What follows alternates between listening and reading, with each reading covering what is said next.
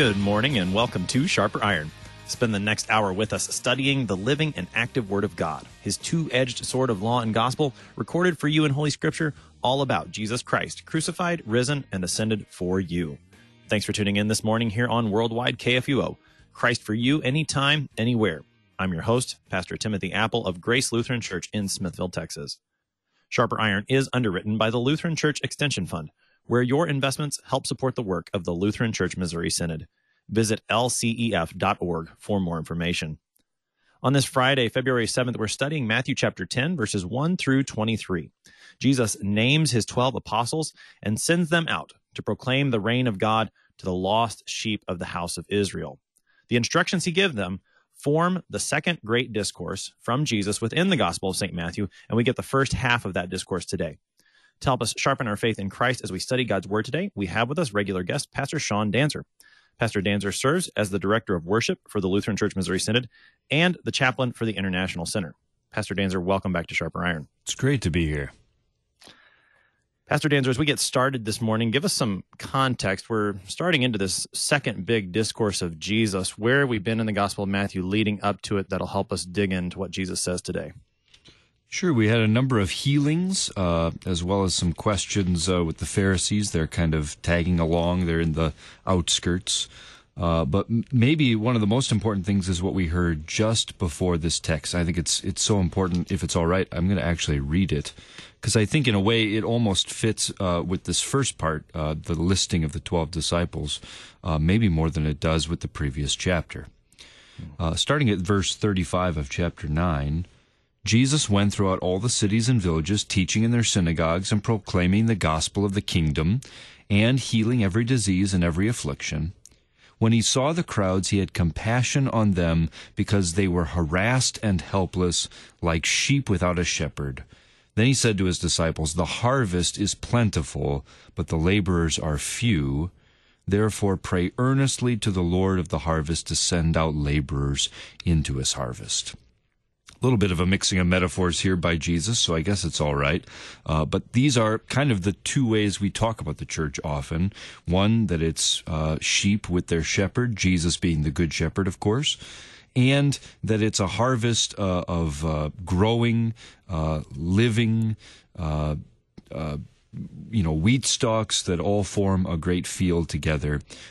And this prayer has been on my heart a lot since I just got here to the International Center in St. Louis, to this new position for me. But I left two wonderful churches in North Dakota who are now vacant.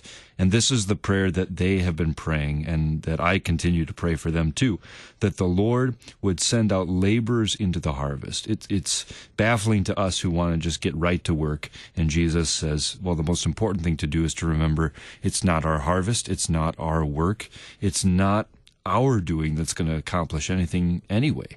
But it is the Lord's harvest. He loves it and cares for it even more than we do, and he'll see that it gets taken care of. He'll see that the right men, the right workers for every situation get out to where they need to go, which leads us directly into now the Lord answering that prayer himself by calling to himself the 12 disciples, who will be the beginning of the office of the Holy Ministry that carries on even to this day.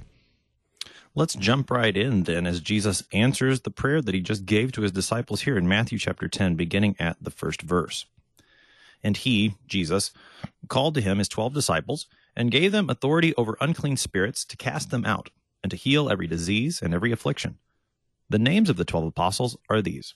First, Simon, who is called Peter, and Andrew his brother, James the son of Zebedee, and John his brother, Philip and Bartholomew, Thomas and Matthew the tax collector, James the son of Alphaeus and Thaddeus, Simon the Cananean, and Judas Iscariot who betrayed him. These 12 Jesus sent out, instructing them, "Go nowhere among the Gentiles, and enter no town of the Samaritans, but go rather to the lost sheep of the house of Israel, and proclaim as you go, saying, the kingdom of heaven is at hand. Heal the sick, raise the dead, cleanse lepers, cast out demons. You received without paying, give without pay. Acquire no gold, nor silver, nor copper for your belts, no bag for your journey, nor 2 tunics, nor sandals, nor a staff, for the laborer deserves his food. And whatever town or village you enter, find out who is worthy in it, and stay there until you depart. As you enter the house, greet it. And if the house is worthy, let your peace come upon it. But if it is not worthy, let your peace return to you. And if anyone will not receive you or listen to your words, shake off the dust from your feet when you leave that house or town. Truly, I say to you, it will be more bearable on the day of judgment for the land of Sodom and Gomorrah than for that town. Behold, I am sending you out as sheep in the midst of wolves. So be wise as serpents and innocent as doves. Beware of men, for they will deliver you over to courts and flog you in their synagogues, and you will be dragged before governors and kings for my sake, to bear witness before them and the Gentiles. When they deliver you over, do not be anxious how you are to speak or what you are to say, for what you are to say will be given to you in that hour. For it is not you who speak, but the Spirit of your Father speaking through you. Brother will deliver brother over to death, and the father his child, and children will rise against parents and have them put to death. And you will be hated by all for my name's sake. But the one who endures to the end will be saved. When they persecute you in one town, flee to the next. For truly I say to you, you will not have gone through all the towns of Israel before the Son of Man comes. There's our text for today, Matthew chapter 10, verses 1 through 23. Pastor Danzer, as you said, Jesus starts by answering the prayer he just gave by naming 12. He calls 12 disciples. We've heard about disciples in the Gospel of Matthew already. That's who the Sermon on the Mount was directed to. We know he's got disciples. This is the first time that we see 12 particularly singled out, and even he calls them apostles. What's going on with this disciples becoming apostles? Sure. Disciples are students, hearers, learners of the word, and there are more than just 12. There's the whole crowd surrounding them. But now he singles out these 12, and whether you want to say he gives them the name here or he gives the name later, the Gospels don't bear it out the way we think about it, and I think that's all right. In fact, this is the only place that Matthew uses the word apostle. But we might expect it to be found not here, but actually later, especially at the end when Jesus, of course, says, go into all the world and preach the gospel, go out and make disciples of all nations, baptizing them and teaching them. But the word apostle simply means to be sent out. And so, since Jesus is calling them here, he is sending them out only to the lost sheep of the house of Israel. They get this name here. And they really form a unique group of people. In the Bible, a few other people have the name apostle because just like disciple, it has kind of a generic use, just like the word servant does. Not everyone might be called a deacon, but that word in Greek just means servant. The word apostle, likewise, can apply to almost anybody who gets sent for anything. Hey, go get my coffee. I suppose that's an apostle of sorts. But in the church, we've really reserved this term for a select group of people, these 12, and then maybe just a couple others that kind of get added in later. One of them, we know why. We mentioned Judas, and most of our listeners, of course, know how that story ends, sadly. So we get to hear about the 12 apostles right here, a singular group of people, unique, with an essential office. And that's why taking a little bit of time to name them all, as maybe pedantic as that seems, is important right here in the center of the gospel. Before we look at those names, what makes the office of apostle unique and singular, Pastor Danzer? We probably have to go to Acts to find that, and that's when Peter stands up and says, we need to give somebody the place of Judas now that seat has gone vacant. And he names in particular that they've been with Jesus from the beginning, even from the preparatory ministry of John the Baptist. So been listening to this teaching, been a witness to all the things that Jesus did while he was walking among us. But then in particular, able to be an eyewitness of the key event, which is the resurrection of Jesus Christ from the dead.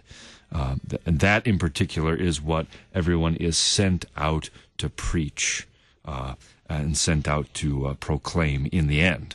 And we get already what the effect of the preaching of the resurrection of Jesus is shown in this first sending here in the middle of Matthew.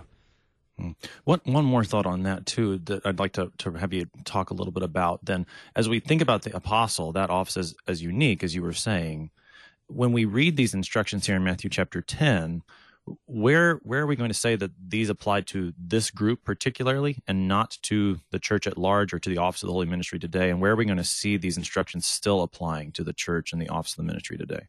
I like that distinction. In some ways, maybe there is no difference. The effect of going and preaching, which is proclaiming, is kind of the main and first point named, is that amazing things happen, that people believe, that the peace of God comes and is delivered to people and stays with them, or sadly in some cases is rejected. That all is going to happen even today in the preaching of pastors and frankly to a certain degree with all Christians as they go out and share the Word of God. But as a pastor, I never saw anyone raised from the dead in particular, and I didn't even cleanse any lepers or cast any demons or heal any sick people either. Sometimes we get to see those things amazingly, and at the last day we will see all of the preaching come to its ultimate fruition as everyone is raised from the dead, and those who believe in Christ Jesus, on whom His peace rests, go to live with Him forever in eternal life. But the apostles in particular, and those whom they sent out directly, we see this in the gospel in the book of Acts, that these things happened in real time, that they accompanied their preaching in particular as a testimony to their eyewitness of Jesus' resurrection. And while, of course, the Lord is not boxed up and unable to do miracles in a miraculous and immediate way, He always retains that right. But we don't expect it in our time in quite the same way that we see the apostles doing it, especially, again, in the book of Acts. Right, yeah, the book of Acts, the letters of Paul are going to answer some of those questions a little more than Matthew chapter 10 is going to answer. And so I'd certainly direct everybody who's listening to take a look at some of those passages and dig further in for answers. But Pastor Nares, that was a very helpful answer. So as you look then at the 12 who are named here, we could spend the whole time just talking about these 12, but that's not the purpose. But what's here in the ordering? This list doesn't seem random as the way that it's put together. What do we draw from this list of apostles here? Yeah, in particular, we start out with Peter. In fact, he even gets the number. We don't have first, second, third. We don't get a ranking all the way down, top 12. But first is Simon, who is called Peter. He is always the spokesman, the front man, the lead singer of the group, it seems. And usually that singing gets him in trouble. Our listeners are probably familiar with Peter always putting his foot in his mouth. On the other hand, it's something the Lord admires in him, it seems. And of course, Peter is such a great example to us of the Lord's kindness, patience, forgiveness. So his name does come first.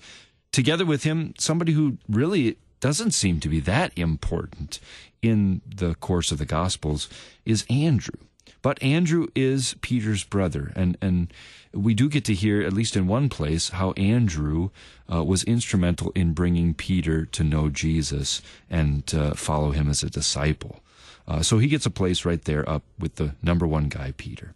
Next, we have James and John, these brothers, and Peter, James, and John always form the inner circle. They deserve to be up front. After that, the list gets a little less deliberate, you might say. Interesting, though, in the middle, which always has some kind of importance to Greek way of thinking, this chiastic structure, pretty close to the middle there is Matthew, the tax collector, who, of course, is the author of this gospel. And last of all, and in this case maybe we do have to say least of all, is Judas, who, spoiler alert, is the one who betrays Jesus. And even a reminder, of course, nobody hears this story for the first time. Matthew knows that his hearers, as he wrote this gospel, knew the story well. They know the end. They know the characters even, maybe even personally. And Judas is the one who, wait to the end of the gospel. You'll hear the whole story, right? Right. Yeah. The fact that Judas is named the betrayer here already is a spoiler alert. That's how we would would put it in today's language. But you're right. This isn't the first time these people have heard this story, and it's not the last time they're going to read this story either. And so I think it's quite something that he's named the betrayer already. particularly when Jesus is selecting these 12. I mean, it reminds us that Jesus knows what's going on throughout the account, right? Judas isn't going to surprise him later by betraying, right? This is not only something Matthew knows, it's something that Jesus knows even in selecting him. And yet he makes him one of the 12. And that's not a fake title either, right? I mean, I think I don't know. Can you help me draw some of those ideas out, Pastor Danzer? I think you're right. We can't say... You can't pull that sleight of hand where you say after the fact, well, I guess he wasn't really one of us, and forget everything. Jesus calls him an apostle. He has the office. Peter is right, at least in this point. He says we have to fill that office. It's not a matter of finding a real 12th guy because that guy proved to be a dud. This is not the thing we want to focus on, I'm sure, but it is a reminder that the Bible does teach that it is, in fact, possible for people to fall away from the faith. This is maybe a step farther and a reminder, sadly also, that it is possible for those who are put into Christ's office as a preacher, maybe even as an apostle, and certainly also as a pastor of souls.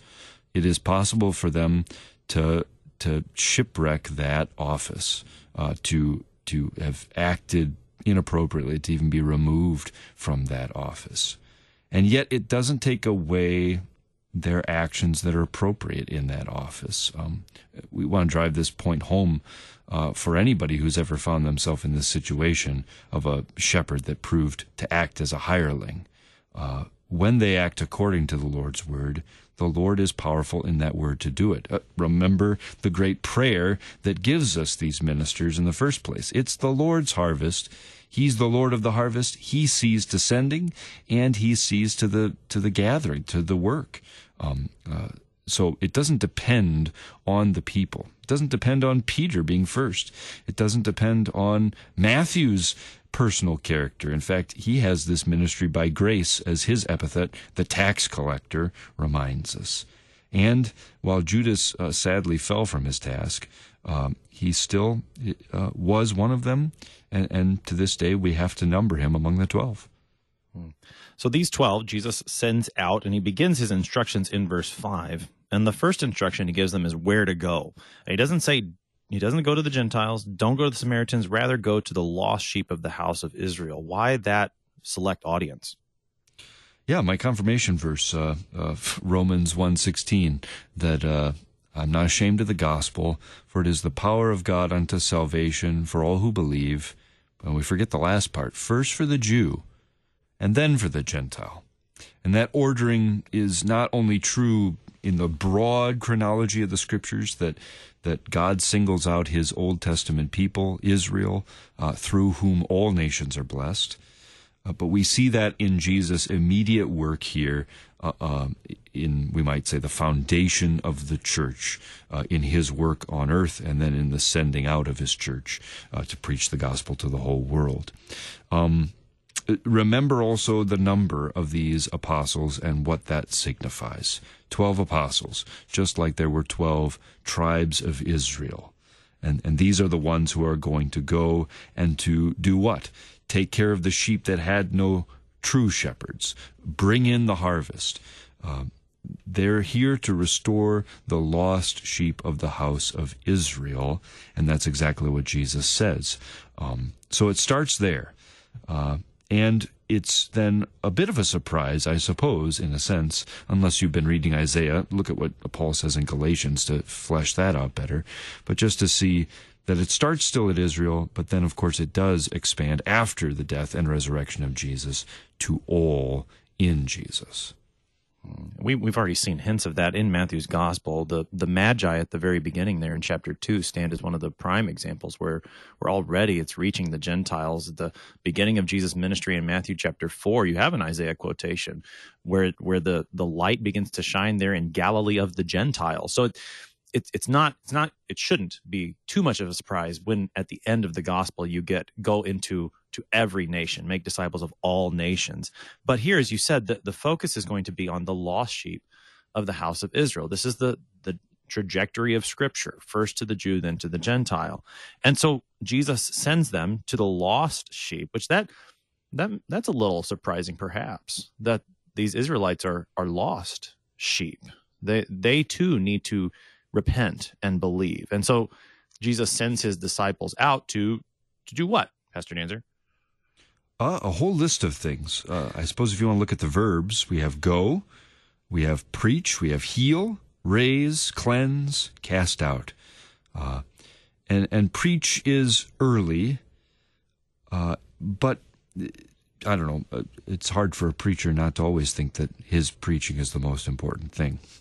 On the other hand, we see that it is the word that does it. And in a bit, we're going to hear about the word that is bringing peace, right? This is what Jesus was doing. He was going and teaching and proclaiming the gospel of the kingdom and what comes with that, all of these physical healings as well. Maybe a way to say what we preach, the word of God, isn't only something that goes in one ear and out the other and has no effect on people, or is lying dormant waiting for us to bring it to life. Oh no, the Word of God is powerful, it's living and active, as the Scriptures say, and it goes and it accomplishes what it's sent for.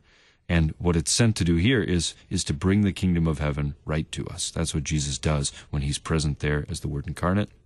And that's what he's now going to have his apostles bring to these lost sheep of the house of Israel. Yeah, the message that Jesus gives them in verse 7 is the same thing that John came preaching, the same thing that he's been preaching. This is now the third time that we've heard this. The kingdom of heaven is at hand. And as you said, where that word is proclaimed, it is powerful, it is active to do what God says. And that includes the restoration of creation that has been twisted by sin. Jesus comes and he begins to heal. And now he sends these 12 out with that same word, and that word continues to be effective in these same ways. What about the provisions that Jesus sends them with? This sounds, I mean, if I was going to take a trip, I probably wouldn't pack like this, but Jesus commands his apostles to pack in a very particular way. Yeah, it's a way where you're not worried about what's going to happen to you. Probably have to think back to the Sermon on the Mount a little, where we're not to take concern for what we'll eat, what we'll drink, what we'll wear. And that's exactly what we see for the apostles too. One, it means that they're to have faith in God for their ministry. And that is something that preachers today still need to keep in mind. They serve their master who sent them. They serve Christ. Who is their trust supposed to be in? It's in Christ, the one who sent them. It's in the Lord of the harvest who's going to see that the harvest is brought in. The other side of it is, where does their support, which of course comes from God, where does that actually meet them? And it is the Lord's desire that those who make their living by the gospel, those whose living is the gospel, have their living by the gospel, to paraphrase St. Paul. The laborer is worthy of his wage. He deserves his food. It is those who hear the word of God who are going to take care of those who preach the word of God. And as we'll see in a second, that leads to something we might not be quite as comfortable with, but just the reality that in fact, when you meet somebody who's bringing you the word of God, in a sense, the way you respond to them is the way you are responding to Christ in a very dramatic way. That to reject their word is not just to say, well, I don't have time for you, buddy. I don't like your hair. I don't like your eyes or whatever. But it is, in fact, to reject the Lord's word. Yeah, to these words from Jesus not only have something to say to those who proclaim the gospel, to the 12, but in there is also some words to how we would receive the gospel. And we'll pick that up on the other side of the break. You're listening to Sharper Iron here on Worldwide KFUO, looking at the first part of Matthew chapter 10. We'll be right back. Please stick around.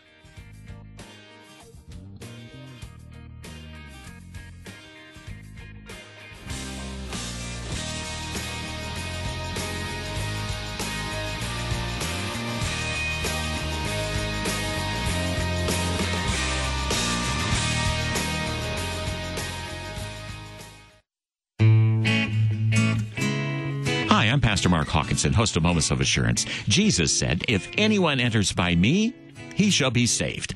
You can help us continue to get that message out around the globe while there's still time. One way is to become a church or organization of the week. For a gift of just $595, your church will receive 35 30-second announcements during the week of your choice, identifying your church, as well as upcoming events and happenings. And your pastor or a representative from your church, they may record those announcements, or we can produce them ourselves. Either way. In addition, your pastor or representative will have the opportunity to be on one of KFUO's programs.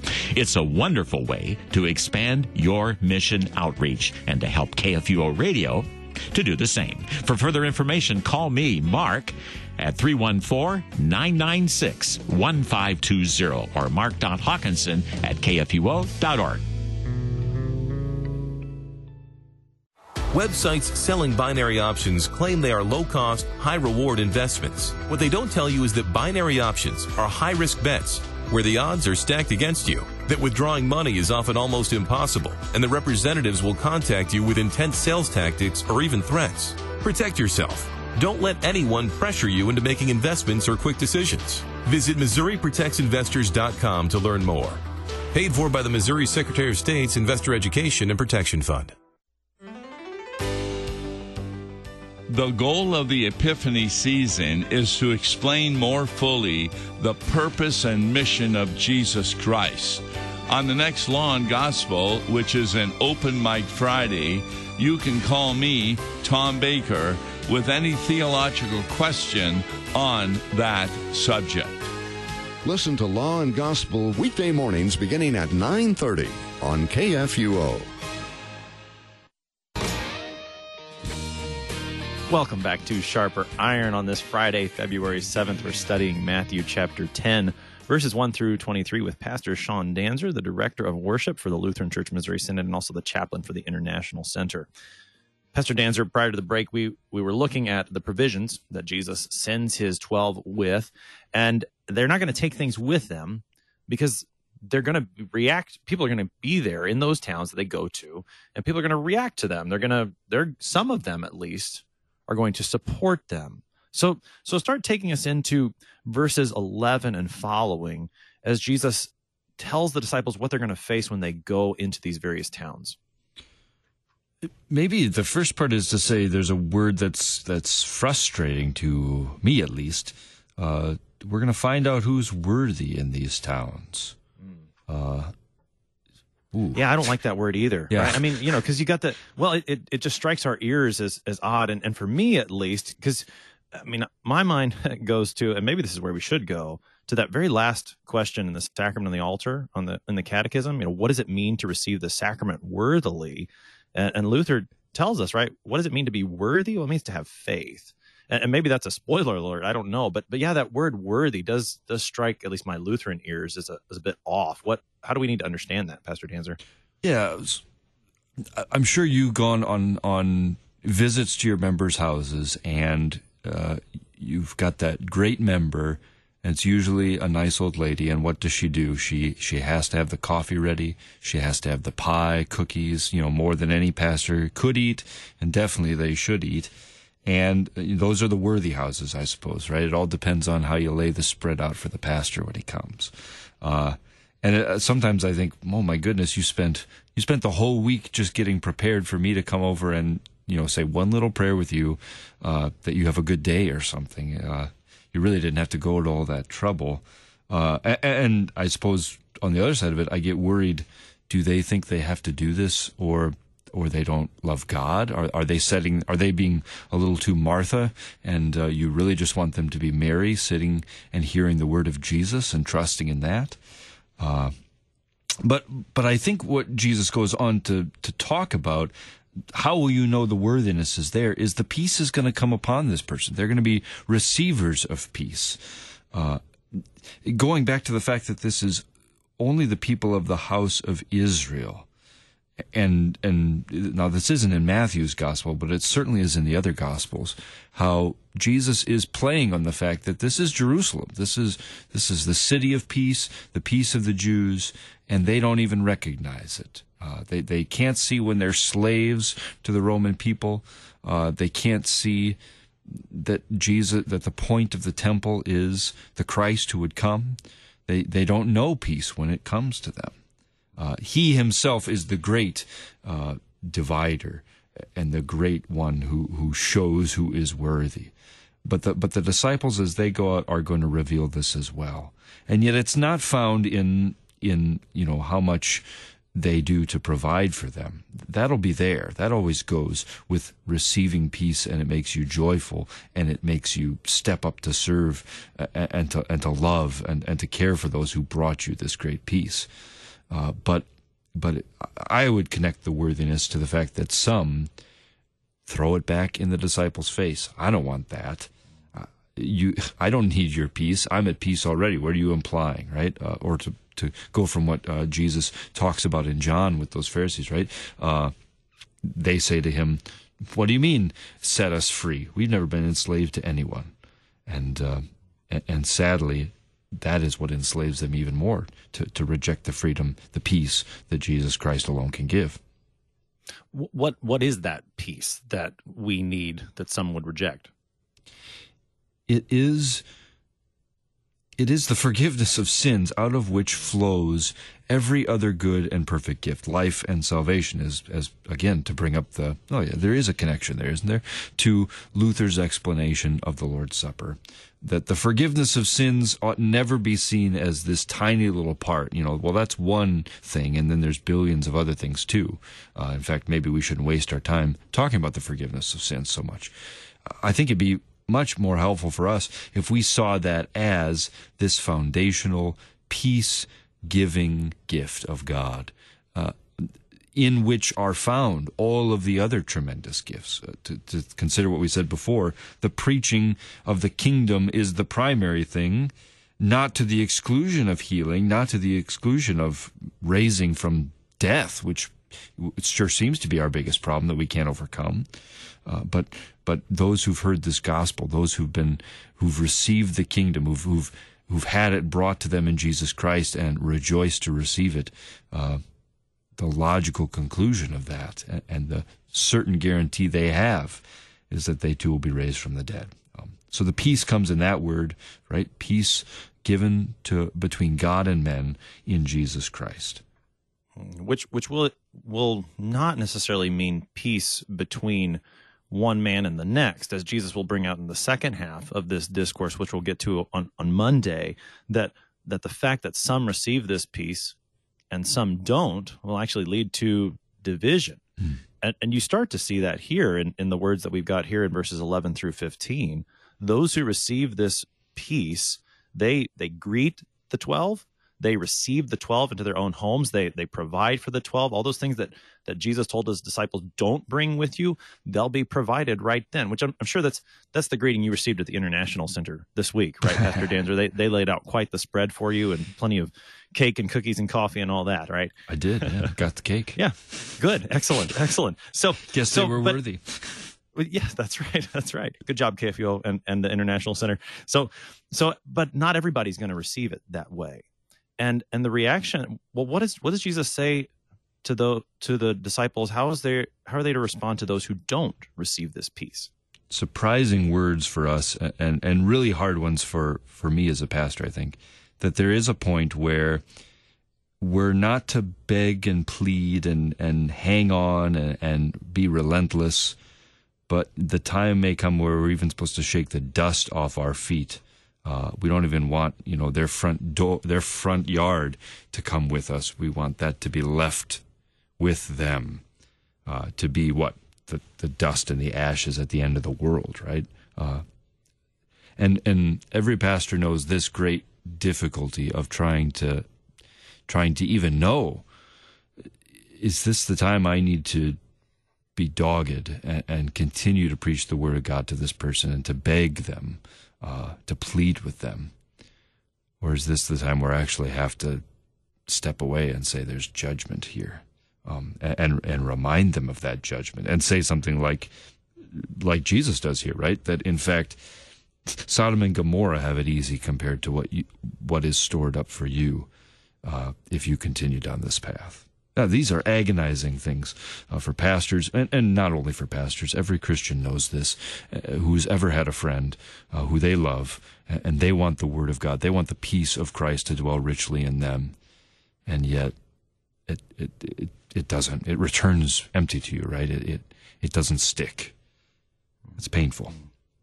It is. Yeah, for pastors, for parishioners, for those whose own family members. I mean, that's Jesus is going to bring that out in a second, right? That even your own family members will not receive this news, and that is where the rubber hits the road and becomes very, very painful to know that these words from Jesus are true, and yet have that great desire that they would receive this peace. And it's a heart-wrenching thing for a pastor or for a Christian to have to think through that, to maybe even say that to a dearly loved one. And perhaps that's where Jesus then moves as he lets the 12 know that this sort of rejection is maybe a little more common, right? I mean, he says, I'm sending you out as sheep in the midst of wolves. It's not a friendly territory that he's sending them to, is it? No. Before we miss it, too, notice it's not about the cake and the reception that they gave you. It's not. That's right. Not the painful thing. It's the rejecting of the words, not receiving you or listening to your words. That's what leads to the judgment. And that's then, I think, why it is so fitting that it's sheep. It's not wolves. Right? This isn't a Wall Street game. We're not supposed to be sharks out there, making great achievements or swindling people into this peace of Christ or something. No, we are sheep. We are those who belong to the shepherd ourselves, and all we have is a word. It's not to be as vicious as serpents. And to be as sneaky as doves or something. These are words we hear, we know these images. These are common contrasts. Serpents and doves are opposite. Sheep and wolves are opposite and even opposed to each other. But it is still hard for our flesh to grasp that we're the meek ones. We're not the strong ones. We really want to be the sheep that are still winning, and that's not exactly the way Jesus puts it at all. Right. Yeah. No, this is different than the picture that the world would paint for us. The one thing that does stand out, I mean, when he says, be wise as serpents and innocent as doves, I think it's sometimes translated shrewd as serpents.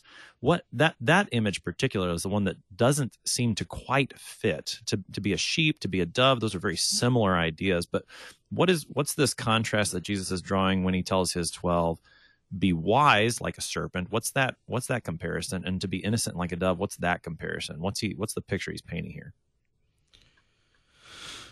I think there's a way when you face danger, you can receive it as a panic. Think of what Peter says in his epistle. He says, when you have all these crosses and sufferings come upon you, don't be surprised as if, something strange were happening to you.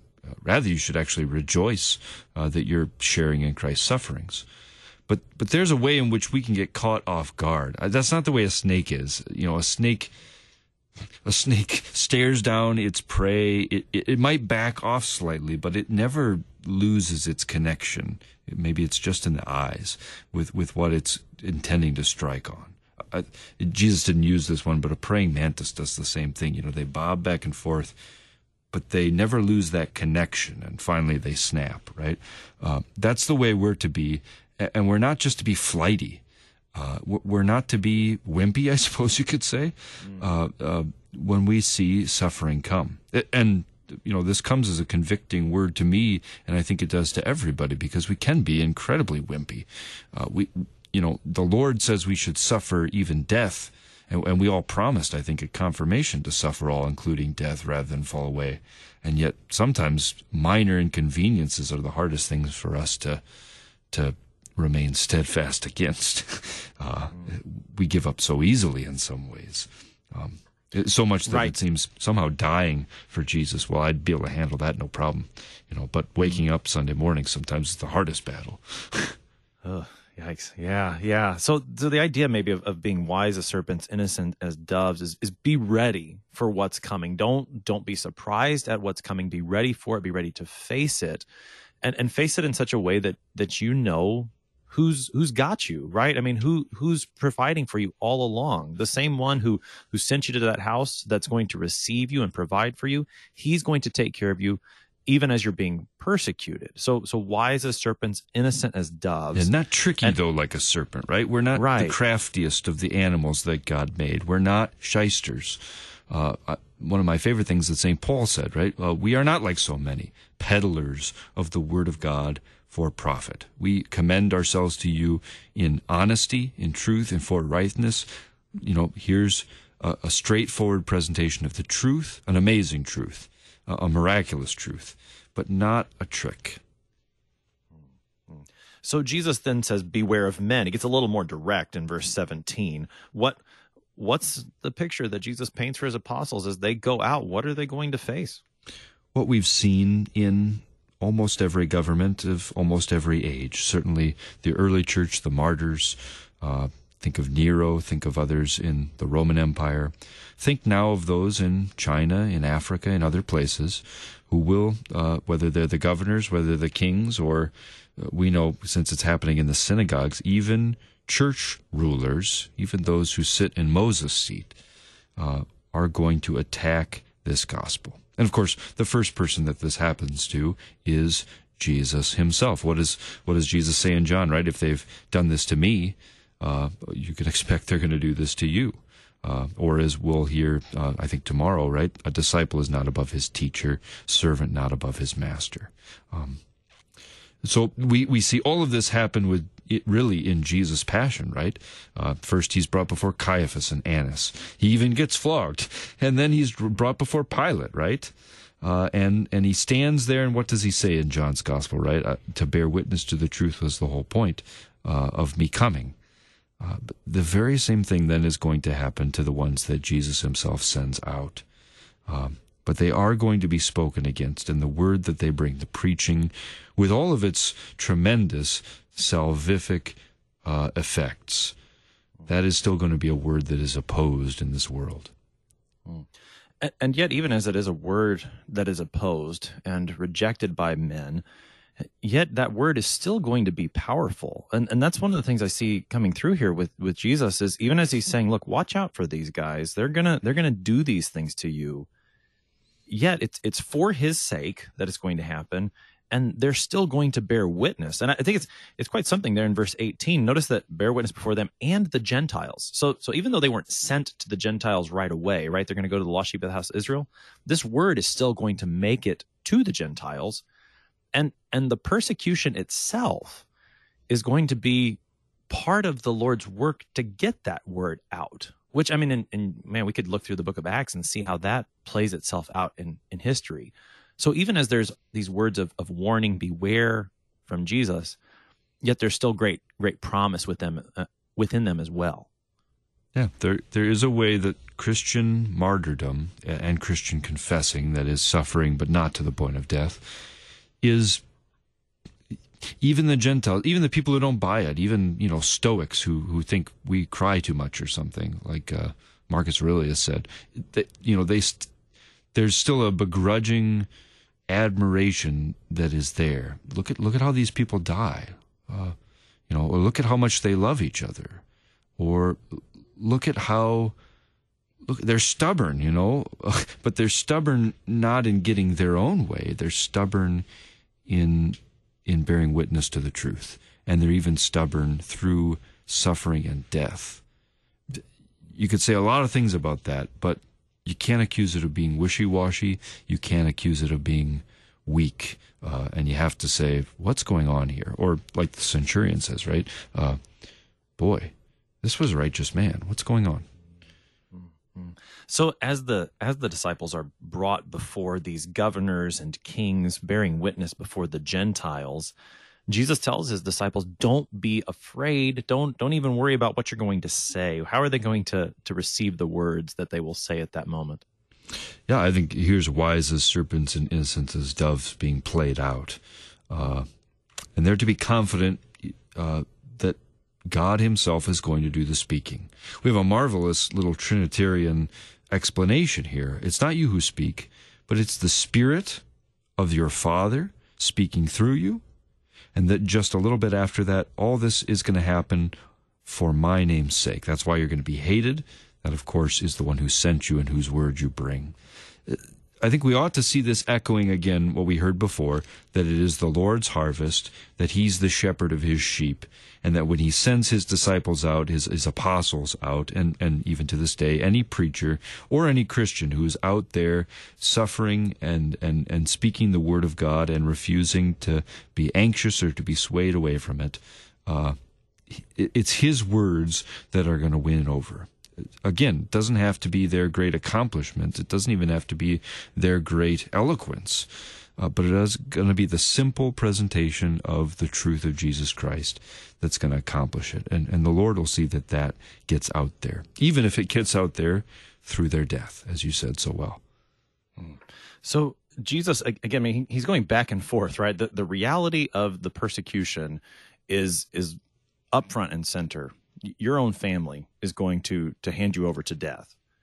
But the promise is there the whole time as well. And one of those fantastic promises that Jesus makes is the one who endures to the end will be saved. What's the promise from Jesus there, Pastor Danzer? I love Bach's cantata, where he starts off with a very sad thing about whining and lamenting and weeping, crying, anxiety. These are the daily bread of a Christian. But then he says, but those are the marks of Jesus, right? The Holy Cross is the mark of Jesus. That's what marks us. We're going to see it, and we're going to suffer. We're going to be ground up in this meat grinder of cross and suffering. But at every moment then, we are even more certain that we belong to him, that they are themselves the marks that we belong to him, that cross and crown are joined, and that we then take those things, the attacks of our opponents even, as encouragement and further confidence that we're going to stick with it, that we're going to endure. It becomes to us a source of endurance. So this endurance to the end then, and this last verse that we've got for today, a couple of questions here. First, Jesus says, when they persecute you in one town, flee to the next. At what point does that, I mean, on the one hand, they're going to be arrested, they're going to be brought before kings. There's this sense of stand up, don't back down, keep preaching the truth, even if they kill you. Here you've got this, well, if they persecute you, flee. How do they know when to do which? I mean, what's going on with that? I think that's tricky. I do think that's a hard thing to know. This is why we need to pray that the Holy Spirit would give us wisdom. God says pray for the things we need, and every minister in particular, but even every Christian at this point, the more persecuted anyone becomes, or the more Christianity becomes a minority in a place again, I think it moves away from just the ministers who you might expect to be the front line, really to all Christians. And this is certainly the thing I've always heard my own members and my friends asking is, how do you know when? How do you know what I do in this situation? When do I try and, argue, and when do I just sit and bear it as a cross? And it will take great wisdom to know this. It might be worth it to see, though, that I think this is part of the continuance, the refusal to let anxiety sway us, the confidence that then leads to boldness, that even if we're pushed out of one place, we're to let the gospel go and sound forth again. Again, sometimes we have to shake the dust off our feet and say, okay, we'll let them have what they want here, but elsewhere, we're going to continue to preach that gospel. Mm-hmm. And we've seen this throughout history. Luther's great comment about, well, we saw it in the Middle East, but there's no Christians there anymore. Now the Christianity has come to Germany, but who knows if it'll stay there forever. We might be saying the same thing here in the United States, but there's always Africa, there's China, and we should not be ashamed to let the gospel sound forth there, even if it doesn't sound forth here anymore. So, right, the fleeing then isn't so much a running away from trouble as it is a recognition that the word has sounded forth here. It's been rejected. That word still needs to be preached everywhere. And so as you go from one persecution, you're going to keep preaching the word elsewhere. And then it seems Jesus directs our attention toward the end. He talks about the word's going to go through all the towns of Israel before the Son of Man comes. Is there some end times view there, or is something else going on? I think it always has both in view. Interesting. Paul, of course, says that the word of the gospel after the resurrection had gone out to the whole world, which I think can be a bit of a comfort to us. But the Son of Man is coming not only at the last day, but at the end of this gospel. He's coming into Jerusalem. He's coming into his kingdom. He's coming to the cross. And all of Israel is not going to be converted. All of Israel is not even going to perhaps be reached by the apostles before the Son of Man dies on the cross and redeems them. And in a way, that also will be the case at the end of the world. So what should we focus on? Our fleeing is not to achieve it by our work, to convert the whole world, like we just got to move on because we got to keep pace. It's also not a fleeing to preserve our own life. We didn't even come into this ministry and set out to make sure that we were taken care of. We know the Lord of the harvest is the one who's ruling over it all. But when they move from one place to the next, it's simply for this reason. The word of God goes out to all. It's for the whole lost house of Israel to bring all 12 tribes back.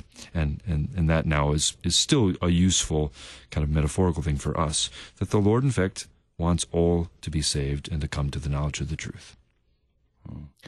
Pastor Sean Danzer is the Director of Worship for the Lutheran Church Missouri Synod. He's also the chaplain for the International Center, helping us this morning with Matthew chapter 10, verses 1 through 23. Pastor Danzer, thank you so much for your time. My pleasure.